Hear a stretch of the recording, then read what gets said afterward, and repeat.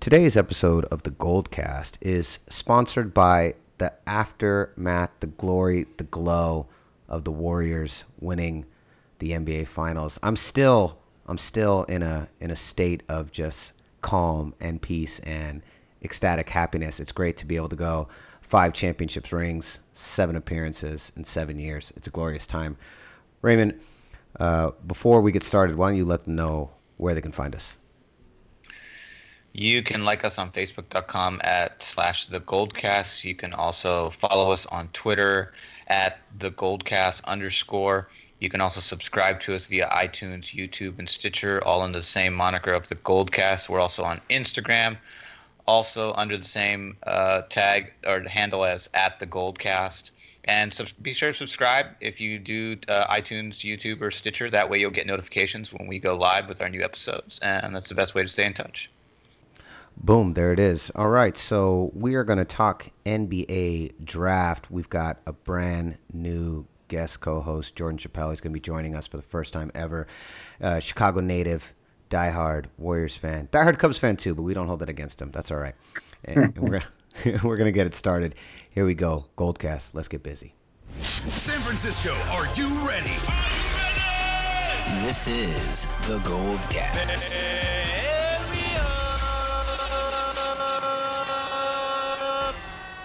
Boom! Welcome to another edition of the Goldcast. I'm your host, Rudy Solis III, and with me is my brother, my co-host, Raymond Solis first, baby. Boom! And we are the voice of the Bay. And coming in for his first time ever, fellow guest co-host, actor, fellow writer, amazing acting coach, Jordan Chappelle. Welcome to the Goldcast. Hello, I'm welcome. I'm happy to be here. Sweet. So we're going to talk, guys, NBA draft. It has been crazy. I know, Raymond, you have not been on since the Warriors won. You were noticeably absent. So, Raymond, I know you've been dying. I still feel like, even though it is July and it's been several weeks, I still feel like we have earned the right to still bask in the glory and the glow and the aftermath of just an incredible NBA Finals series. The Warriors dominate in 5 games. Destruction to LeBron James. Once again, we defeat the evil Eastern Empire. And Ray, I know you wanted to say some words, so I'll hand it off to you. Well, that pass actually lasts all the way up until the next championship. So that's the beauty of winning. You just get to keep on celebrating until the very next finals, which the Warriors obviously have barring any, serious injury, have a really good shot of going back, for a 4th straight trip, which would be amazing. But mainly just because I called the game in 5. I said they would win in 5, and I said that I even said that they would not lose game 3. And so everything happened according to plan. I would have loved to see a 16-game sweep, but that's all right. A win's a win. So I think it's been great, and it's awesome to see KD get a championship, and the way he played throughout the entire finals was just absolutely insane. Klay Thompson was a defensive monster, shutting down all 3 of their all-stars various times throughout the entire series. It's been a really fun ride. So it's been great. There's nothing better than winning, even though I didn't contribute at all. You did. You contributed with your eyeballs and your passion and your heart. Yes. Jordan, any thoughts on the NBA Finals and the end of it? I thought it was a great ride. Oh, yeah, I thought it was amazing. I mean, my 2 thoughts, my biggest takeaway is Steph almost averaging the triple-double. I mean, just to see him, I know he was kind of hurt last year, but I mean, he didn't underperform, I would say, in the previous 2 finals, but just watching him kind of like shed those demons a little bit and just get to work, and watching him hit that big kind of step back 3 over Kyrie in the corner in that game 5, that to me was just a really great moment to watch for the $200 million man. Yeah, exactly. Agreed. His rebounding was crazy. Yeah, he had what did he average? 7 rebounds, 8 rebounds, something like that? Yeah. For his size, he's the smallest guy in the court. Well, and then Steve Kerr, he kind of tasked him with it. That was kind of the task that he handed to him and said, this is what we're really going to need from you in order to really dominate and make this happen in the finals. And I really need you to step up to the plate and contribute in this direction. And Steph did it. My favorite part about Steph Curry always, and we talked about this before on the Goldcast, my favorite part about Steph Curry is that he has willed himself to this level. Unlike the Kobe Bryants of the world, the Michael Jordans of the world, the LeBron James of the world, like all those guys were slated from high school. They were kind of already deemed and crowned as future gods and Hall of Famers and champions of the NBA.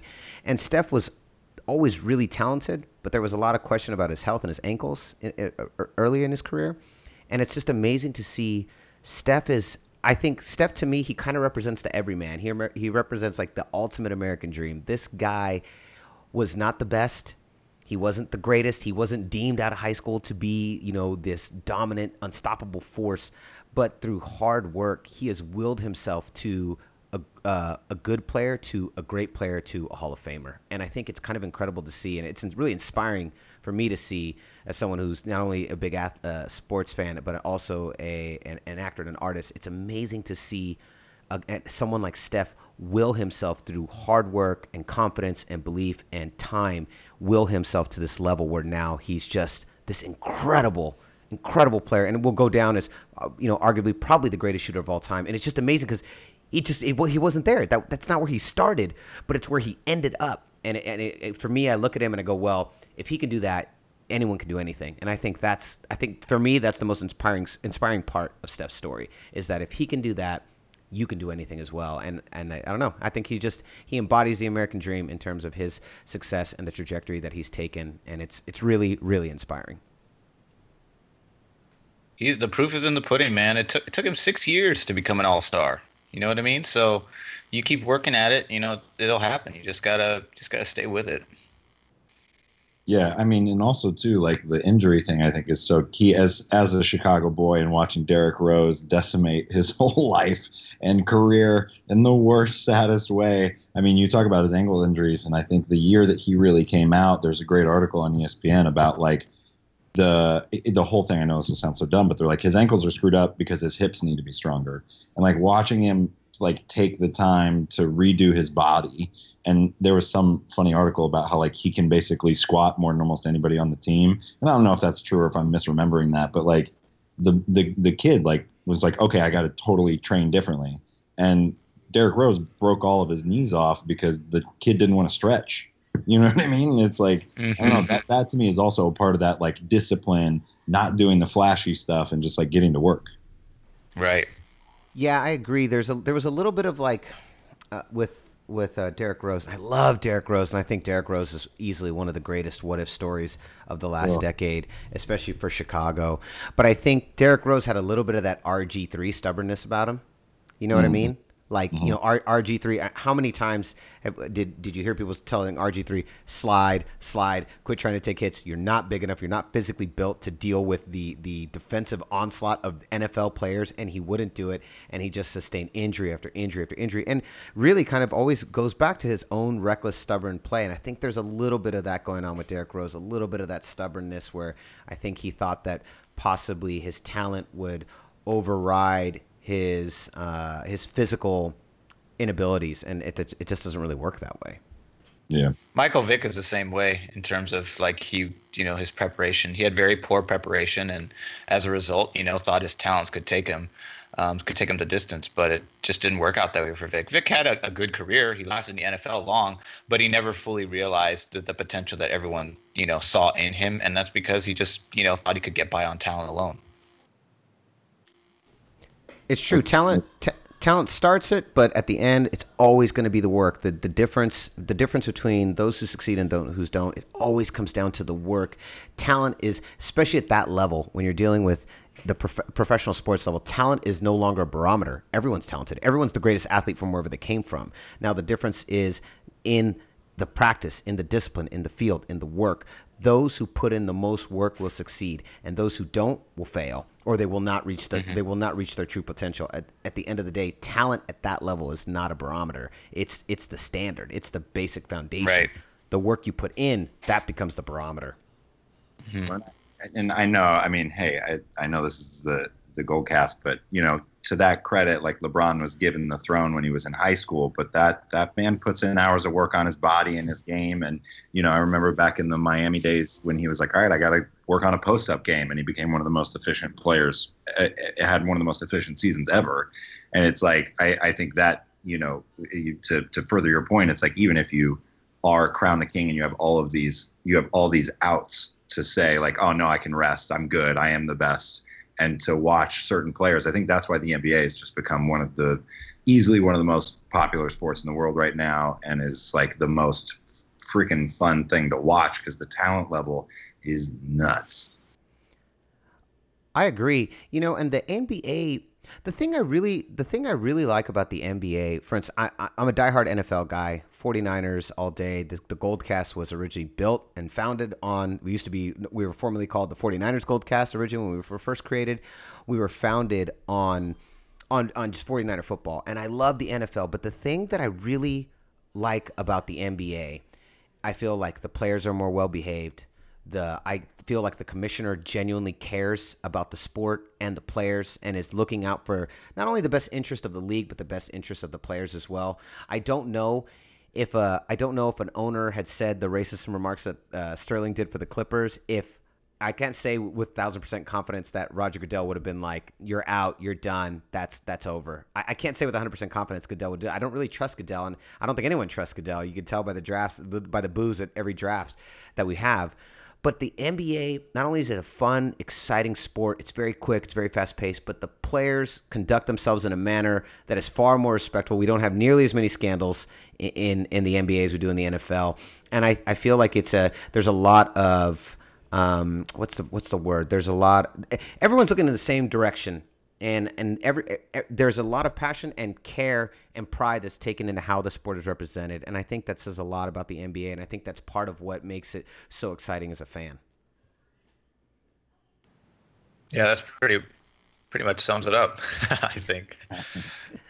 All right, so let's couldn't have said it better myself. Yeah, the only scandals we had are Draymond Snapchat pictures in Rio or wherever they were. Yeah, and then the occasional nut punch.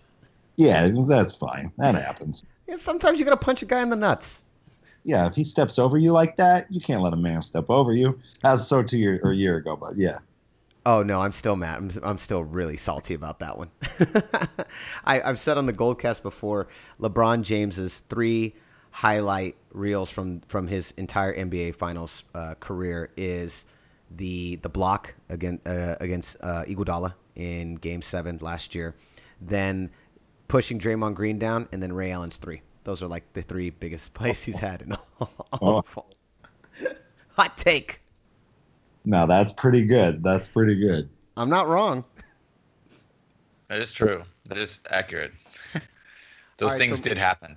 Those things did happen, and I feel like those are the 3 things that are talked about more often than any other thing he's done in the finals, are those 3 things over and over and over again.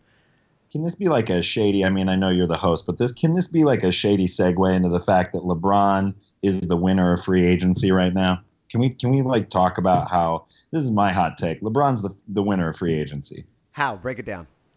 Because the East is terrible.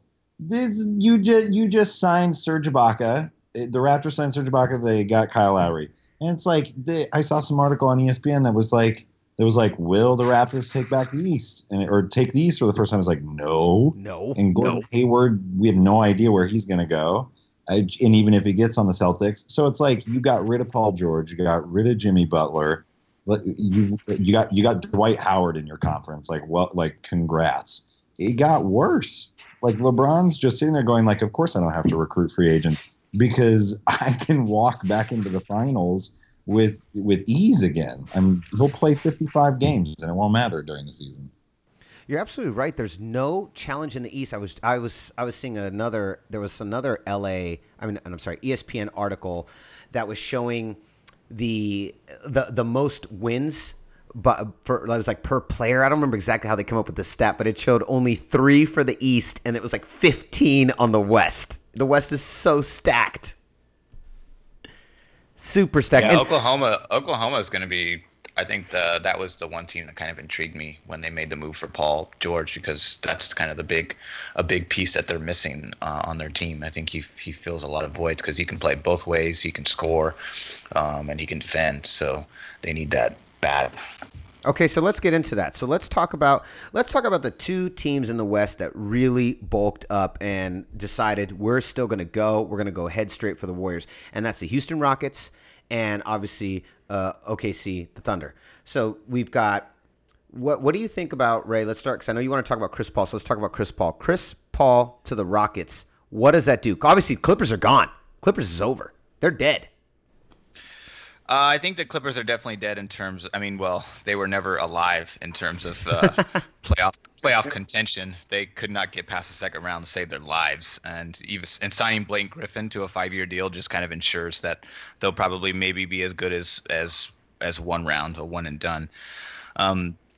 But Houston getting Chris Paul is a big boost for them, because basically you get the best defending point guard in the NBA, who still can play at a really high level. He can also score, and he can distribute and doesn't turn over the same way that James Harden does. So that frees up Harden to kind of focus on what he does best, which is just scoring and getting to the free throw line.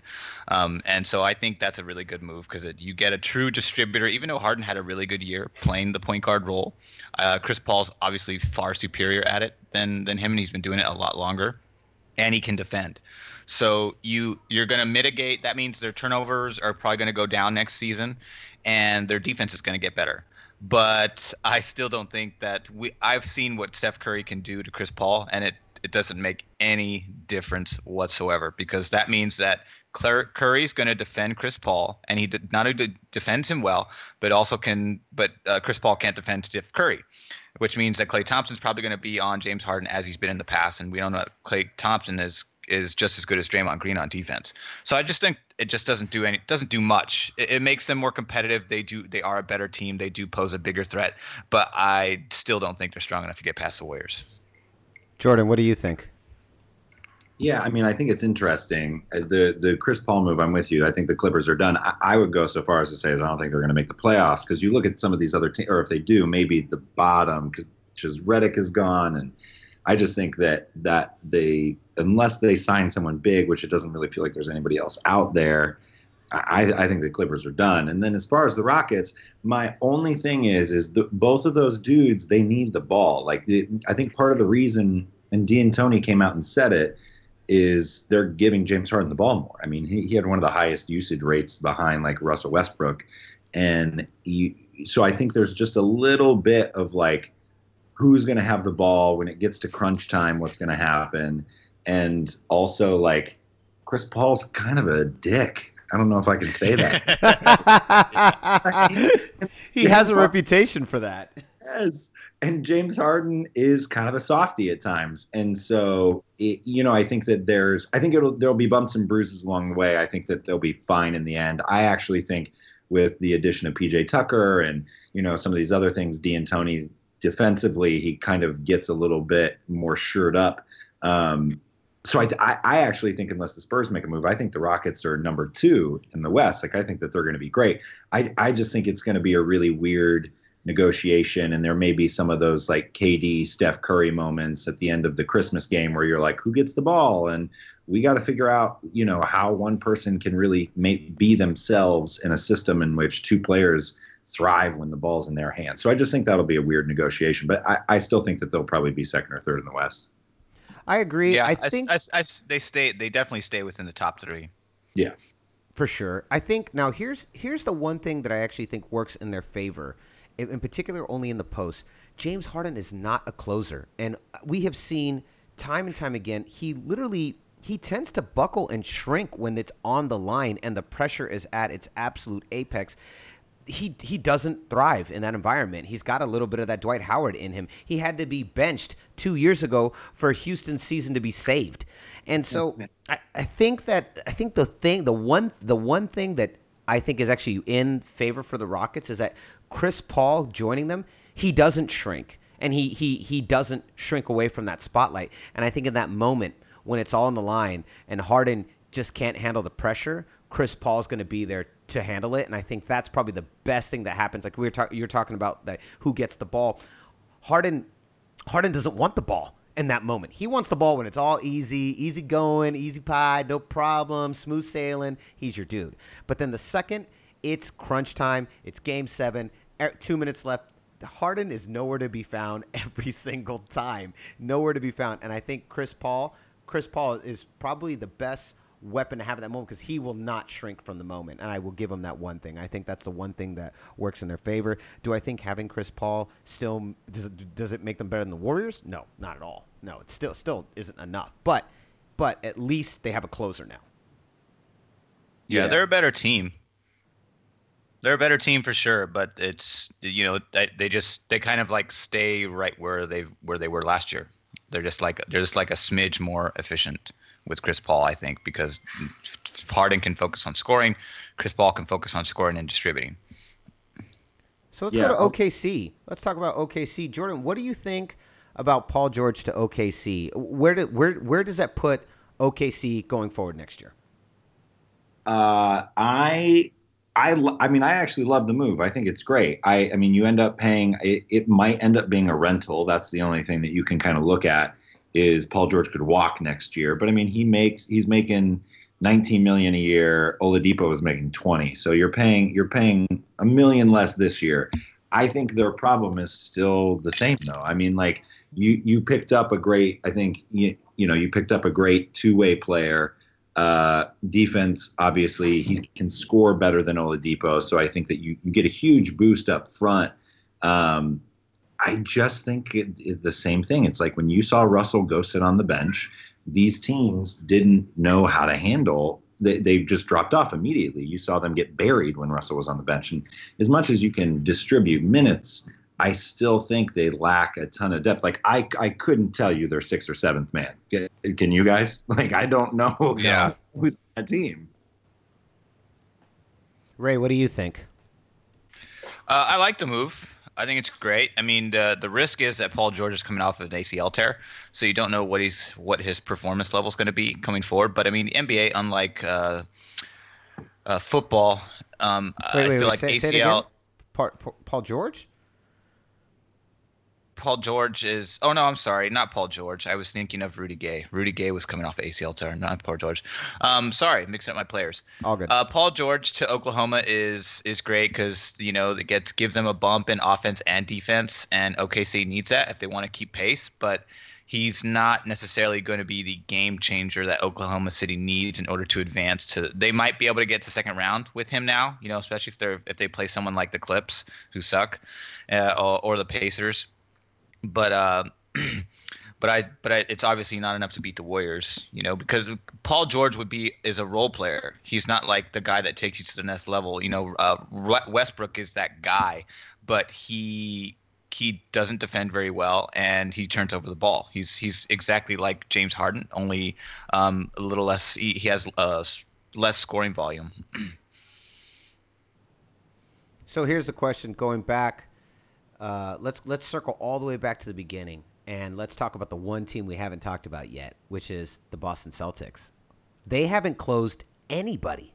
So what's the deal? If I'm a Celtics fan, I would be so pissed. I actually snuck onto Bill Simmons' Twitter account, and I looked at it, and he tweeted earlier today, I believe is when he tweeted. He said that his father was so mad and that he wanted Danny Ainge run out of town. He was just so angry. I mean, is it now? Is it too early to say that they can't close on any of these trades and free agents? Like that's where their issue is now? I mean, obviously they've done great draft moves, but is it I think it's safe to say now that, they just can't close anything. I mean, Oladipo was traded. So what the Celtics don't have anyone on an Oladipo level? What do you guys think? Ray, we'll start with you. I don't think the Celtics doesn't seem like the Celtics going to make any. The Celtics really could have used a guy like Paul George, I feel, and they kind of really messed up by not picking him up because I don't really know who's left. I mean, the Warriors are pretty much retaining everybody, and meanwhile, teams in the West seem to be getting better, and some of the teams that were believed to have been good, or were projected to be good that never lived up to it, i.e. the Clippers, are falling off the map and, making room for other teams to come up. So San Antonio's still going to be there, but they're too old. And the new stars are not – well, actually, Kawhi Leonard, he's a superstar. That guy can take over a game. That was evident in the game where he got injured and that led to us sweeping them. But for the Celtics and the East overall, I just don't see a whole lot happening over there that's making things all that more difficult for LeBron James. Jordan, your thoughts? What do you think? Do you agree? Is it time to say that those guys cannot close the front office over there?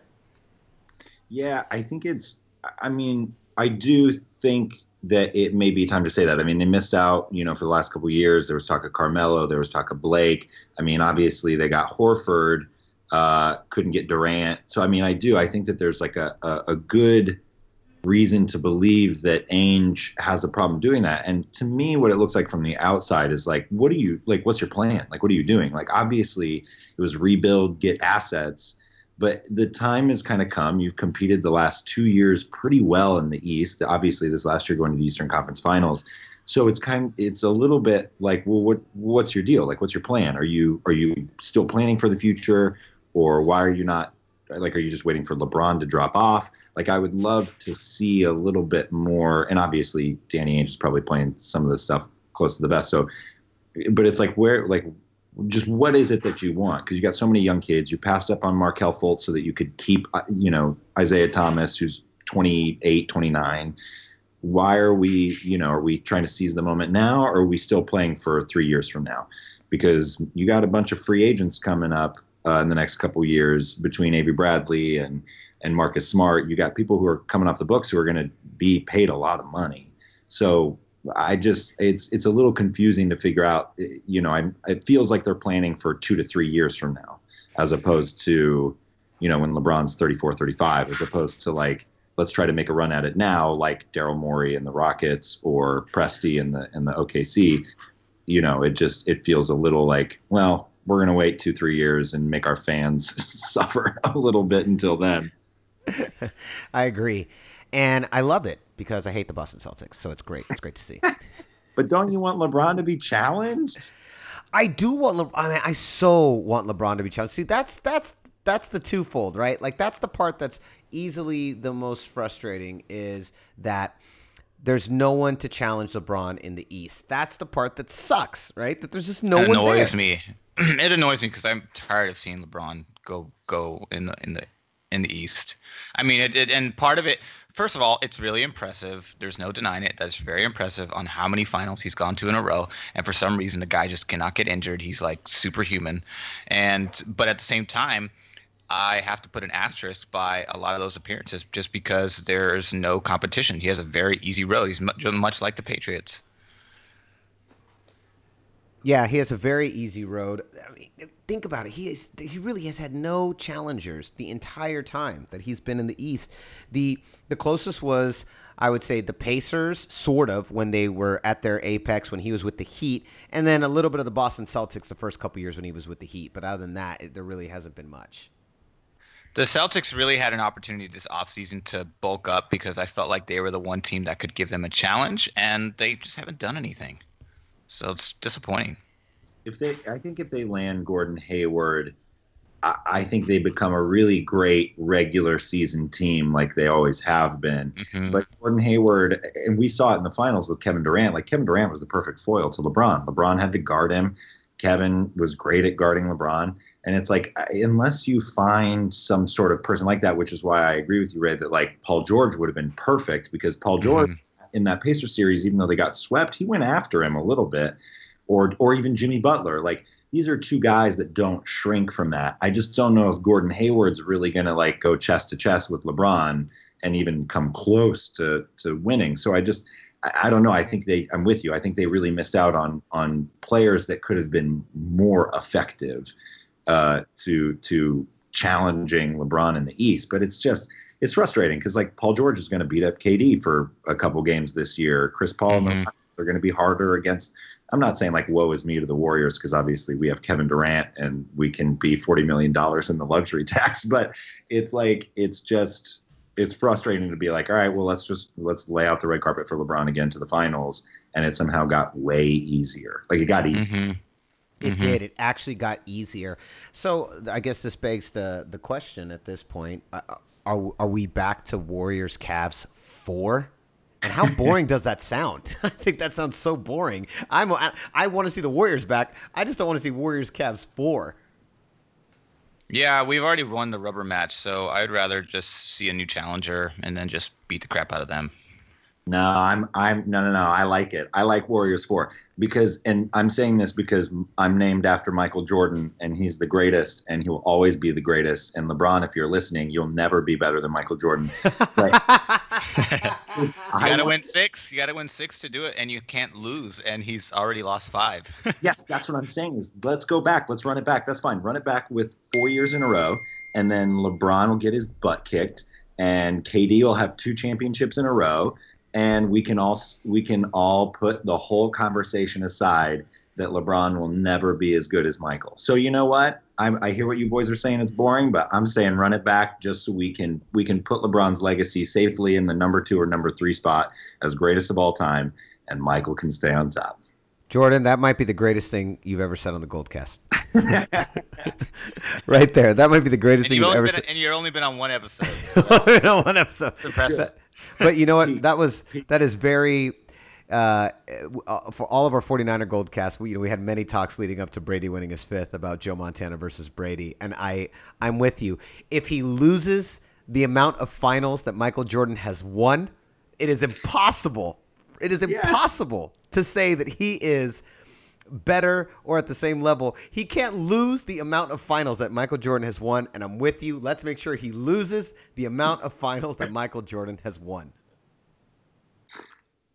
Yeah, that's a pretty sweet goal. Yeah, you can't argue that, right, Ray? That's pretty good. No, it is good. Awesome. Well, we're going to move on to some San Francisco Giants stuff. Jordan, thank you so much for being on the show. Don't be a stranger. You definitely have to come back soon. Of course. Yes, Thank you guys. for sure. That was really fun. Absolutely. We'll talk to you soon, bud. Thank you. See ya. Yeah. Okay, Ray, so at the beginning of this week, we were going to talk Giants, and we were going to talk about how horrific they were, and we still need to talk about that. But then, of course, now here we are a week later, and the Giants swept the Rockies and have now won 6 in a row. So let's talk about where we are right now with the Giants and just in general, their general suckiness, and then this microcosm of success. What do you have to say about all of that?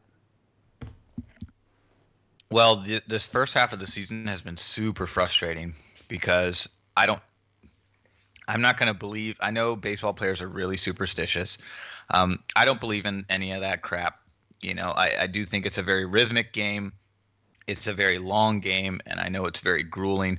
And I know that because of the length, baseball players are superstitious because it's so long and slow that it's very easy for players to sort of get in their own heads and to, perpetuate, losing streaks as well as winning streaks and all that kind of stuff. So I understand that there's a psychological element to baseball that's unique to baseball, unlike basketball and football, which are much more fast-paced. Although basketball is a pretty long season too, but I think the pace of basketball allows for less of that psychological sort of disruption because of its pace, whereas baseball doesn't. So, but the Giants, I just don't understand why they've been playing so bad, and I've been trying to figure out what the problem is because in my opinion, there's no excuse. Everybody's healthy. There was some minor DL stuff in the beginning of the year but it was like little stuff like guys on 7-day, guys on 3-day, guys on 10-day, nothing that was like really substantial until Bumgarner stupidly got into a motorcycle accident. But when you think about it, it's like you have a bunch of all-stars, multiple all-stars on this team that are all still in their prime age of athletic performance, and it'd be a different story if they were all old. But because the fact that they're all young, I'm just like, okay, these guys are all in their prime. So why is everyone playing like crap? Like, what's the reason that the whole team has just been like shit all year?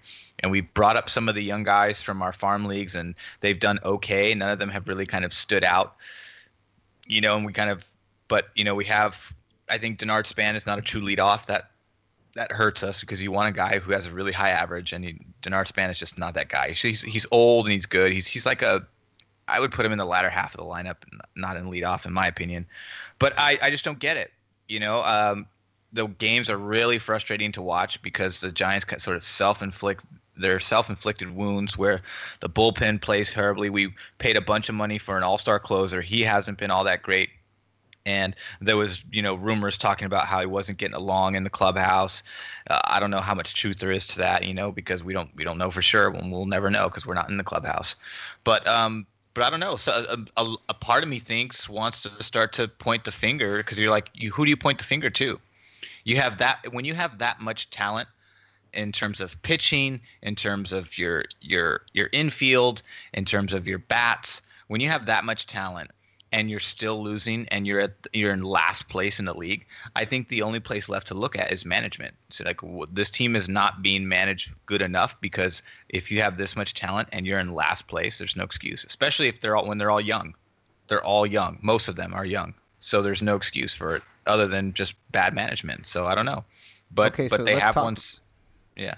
Go ahead. Let's talk about that, because as the Goldcast knows, I live in Los Angeles and I love Los Angeles, but I hate the Dodgers. I absolutely hate the Dodgers. And of course, when you live in Los Angeles and you're a San Francisco Giants fan, you're a San Francisco native, you got to hear a lot of crap from Dodger fans. And of course, the thing they love throwing at me this year, going, "Hey man, might be time to blow it up. Might be time to get rid of Bochy. Might be time to get rid of Bochy." And I've been like, "Screw you. We're never getting rid of Bochy. He's won us. He gave us a dynasty. He's at least earned at least a couple more years." So, Raymond, hearing you say that, a diehard Giants fan, the greatest fanalist I know on the planet, Raymond Solis the First from the Goldcast, the greatest fanalist I know, is it possible? Is Bochy losing his grip? I mean, you know how upset I was in the playoffs. Game 4 against Chicago, we pulled the rook out in the 9th inning. You leave that kid in. You let him finish the game. If we finish that game, we go to Game 5, and we beat the Cubs. I don't care what the Cubs say. I'm glad Jordan's already gone, so he doesn't hear this. I don't want to hear an argument from him. But if we go to Game 5, and you've got Cueto starting, Bumgarner as possible relief, we win Game 5. And if we win Game 5, I'm telling you right now, the entire MLB lays down and dies, and we win the World Series again. I'm stepping off my soapbox, but still, that's where I'm at. That's how I feel. And I really thought when Boch made the pitching change in the 9th, I thought it was the dumbest. 3 more outs.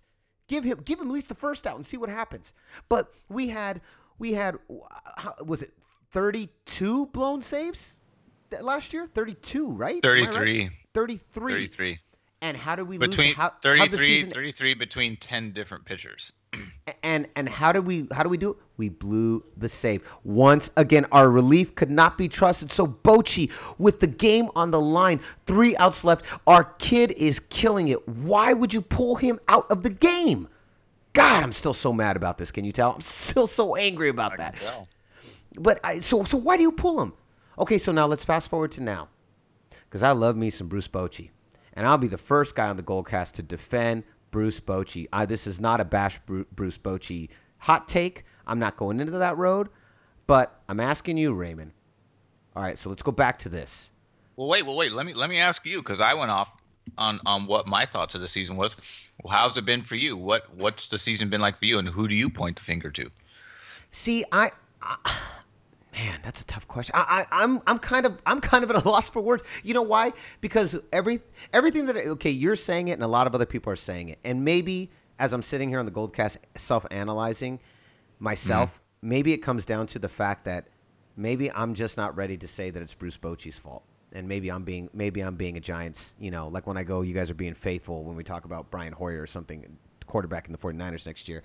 Maybe I'm being blind to the fact that maybe Boch has lost a little bit of his grip on this team, and maybe I just don't. Maybe I'm just not seeing it, because I'm kind of at a loss for words. And you're right, when you lay everything out, and when you look at everything that the season has as it's gone, as it has, kind of the one thing you're left with is Bruce Bochy and the management, his coaching staff, and the management of this team. And I mean, maybe I'm just not. Maybe that is it. It is. You said it. We have a bunch of all-stars that are in their primes, that have been coming off very successful seasons, and for some reason, there is a big disconnect. Now, they won 6 in a row, and there's still a lot of baseball left. We're not even at the all-star break, so who knows? You can never say never in baseball. There's a lot of baseball left, and there's a lot of games, and things can change dramatically very quickly. Colorado Rockies lost like 8 in a row. So, so there it is. So things can change quickly in baseball, and baseball is a very streaky sport with a lot of emotion. Such a weird sport. So, yeah, I guess the long and short of it is I don't really have an explanation, but it feels like the reason I don't have an explanation is because if I actually looked at it, maybe it's the coaching staff. What do you think? I don't know. I think so. I mean, think about this. Bochy's health has not been good. He's had health issues, so he's not. He's getting to he's in the twilight of his coaching career. I just don't know if if he can just last the way he's. I don't know if he's in it the way he used to be because he's just not healthy. So he's not 100%. He's not the same coach he was, when he first took us there in 2010. He's not. That's just a fact. And I think health is part of it, part of the concern. And because it's a long season, and I know that Bochy puts in a lot of time and effort. He's arguably the best manager of this decade. So I'm not trying to take away anything from what he's accomplished with this team, but at the same time, he is, nearing the end of his run with this team. And that might be one of the reasons why we're seeing, it's we're not seeing this team gel, although they have gelled as of late. But we don't know how long that gelling is going to last. You know what I mean? You at this point in the season, if you don't have a winning record, first of all, if you're like the Dodgers, I don't know if the Dodgers are going to maintain this level like this. They're 33-11 at home. They're 22-18 on the road. They have winning records on the road and at home. I don't know if they're going to be able to sustain that into the playoffs and make a run. Because baseball, you want to finish strong in the second half. You don't want to dominate in the first half because it's such a long season that there's a good chance that you're going to tank out in the latter half of the season. I've seen it happen time and time again. I've seen it happen to the A's. I've seen it happen to the Giants.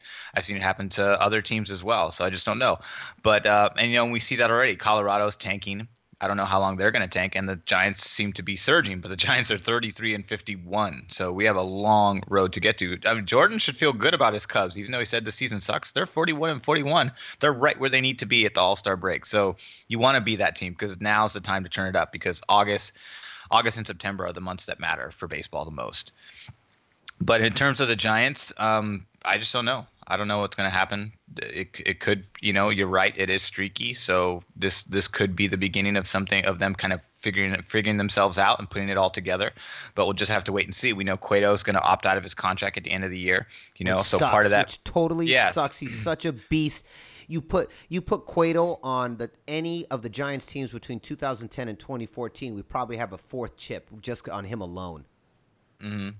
So we know that we're going to lose a big ace at the end of the year, and part of it's probably because we're not doing good. If we were doing better, he'd probably have more incentive to stay. I think that's exactly why he's leaving. I think that's in fact, him already stating before the midway of the season that he wants to opt out of his contract, that already hitting the Bleacher Report and all the sheets. Mm-hmm. To me, it speaks of. It's saying without saying that there is some dysfunction on that team, and Cueto doesn't even want to be a part of it. He is already saying he's going to opt out before the middle of the season, Ray. What does that say? What does that say about where the Giants are? So what's happening in that clubhouse? What is happening? What's going on? There's trouble in paradise. Trouble in paradise, and the idea, I have to admit, now I'm going to get sports fan on you. The idea of Bochy losing his grip, the idea that Bochy is losing his touch, it breaks my heart. Yeah, it does suck to see, but all good things must come to an end. Even the things that we like the most. So even coaches lose their grip, just like athletes. But here's the thing. The thing is that these guys are still in their prime. So whoever takes over is going to be taking over a winning team. Like the same thing like when Steve Kerr took over for Mark Jackson. He took over a playoff team. You know what I mean? So whoever comes in is going to be taking over for a playoff contending team. Okay, this is a team that's expected to be in there. We are the Yankees of the West. Okay, so let's talk about that. Let's talk about that then. End of the year. Let's say the Giants don't even get to the playoffs, right? Because that's a likelihood given how far back we are. right? One of the worst teams in the MLB right now. Giants don't make the playoffs. Does Bochy get cut loose? I doubt it, but I think it should be on the table. We are the second worst team in all of baseball, next to the Philadelphia Phillies. Well, it is. Well, it is possible that Bochy steps down. That's possible. Do you agree? Yeah, I could see him doing something like that. He's 1-3. He's a 1,000% shoo-in for the Hall of Fame. There's no question. Like you said, arguably easily the greatest manager of this decade. I say arguably out of in an attempt to feign humility when in reality there it isn't even arguably. He has a dynasty. He has the Misfits in 2010, and then he had almost the same exact crew for 2012 and 2014. Greatest performance by a pitcher ever. 7-game series against the Royals. Madison Bumgarner. You cannot question it. And the moves he made during that entire series, which was easily our toughest World Series win to date. The moves he made were masterful. He was just he was like Bobby Fischer on a chessboard. Right. So I guess all of that is for me to just say he has nothing to prove at this point. He has nothing to prove. If he left now, in my opinion, he would still be leaving on top, not even on the bottom. He'd be leaving on top with a dynasty. Yeah, he'd still be leaving on a high note, but he just time to hang up the glove. Well, just doesn't seem to be able to get it done with all that talent. As well as I do, athletes rarely tell a sport when they're done. Sports most of the time tell athletes that they're done. Mm-hmm. It doesn't go the other way around. Well, we'll see. Maybe this is the final days of Bruce Bochy. I don't like thinking about it. It really bugs me. I think that he, it's just a fan in me. It's just a fan in me. We are, Raymond, today is Sunday, July 2nd. We are 4 weeks out from football. I cannot wait to start talking about football. I'm going to save it, but how excited are you? Very quickly, so we got to go. How excited are you for this season for the 49ers? Very excited because Mike Shanahan and John Lynch are the most intriguing. Kyle Shanahan and Kyle Shanahan and John Lynch are the most intriguing, GM coaching pair that's in the NFL right now. And I'm not saying it just because I'm a fan. I'm saying it because it's a very unique situation that happened where, we were a team that not only needed a coach, but also needed a GM. And we seem to have knocked it out of the park thus far. And now it's time to kind of see how it all comes together. And come together it shall, especially once we get rid of Brian Hoyer. But that's a conversation for later on this month. Raymond, where can they find you? You can find me on Twitter at Ray Solis as well as Instagram at Ray Solis1. Boom. You can find me at Rudy Solis 3rd, Rudy Solis 3RD, Instagram, Twitter. Follow me. I'll follow you back. Let's keep the conversation going. Goldcast Nation, we're in the lull of the season, of the sports calendar, but that's okay. We're still here to talk the biggest, the best, the brightest. Here we go. San Francisco, Bay Area, 7 championship appearances, 5 rings, 1 in every sport. It is great to be a San Francisco sports fan. You're listening because you like the biased opinion of the Goldcast. Here we go. We'll see you next time. Same Goldcast time, same Goldcast channel. Boom! This is the Goldcast.